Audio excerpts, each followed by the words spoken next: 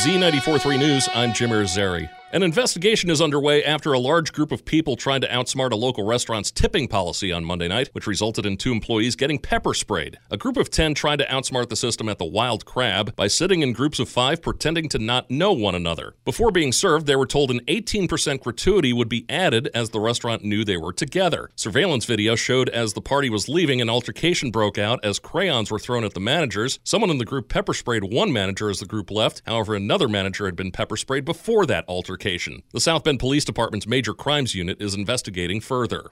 Elkhart police are searching for a missing person. 59-year-old Michelle Mayer was last seen by family in the 300 block of South 2nd in Elkhart. The family has not heard from her for about 2 months. She's 5'7" and 135 pounds. If you have any information, please contact Elkhart Police at 574-389-4797.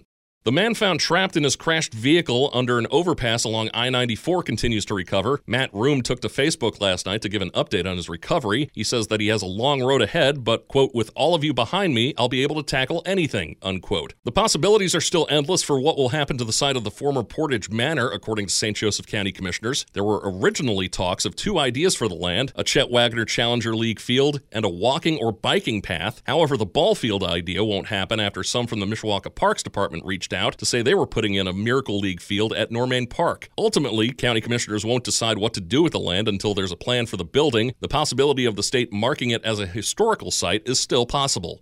The Food Bank of Northern Indiana is going mobile. The food bank will be heading out to various locations in the community throughout the month of January and handing out items for those in need. Tomorrow, they'll be at Kennedy Academy on Olive Street in South Bend from 10 a.m. to noon. For a list of more stops being made this month, see the website at feedindiana.org. Authorities say a Plymouth man took police on a 48-minute pursuit that started in Plymouth and ended in Fulton County on Friday. A Marshall County deputy attempted a traffic stop near Oak and Ritter Streets in Plymouth. The driver was identified as 36-year-old Brandon Kraft of Plymouth. Kraft had numerous active warrants for his arrest through Marshall County. Kraft was taken into custody without further incident and was taken to the Marshall County Jail. The ACC named Notre Dame guard Marcus Burton its Rookie of the Week for his play in the win over Virginia this past Saturday. The freshman out of Mishawaka poured in 15 points and dished out a career-high 8 assists to help lift the Irish to a dominant 76-54 win. It marks the first ACC weekly honor for Burton. Burton and the rest of the Irish return to action tonight when they host NC State at Purcell Pavilion. Coverage starts at 8:30 on Sports Radio 960 WSBT.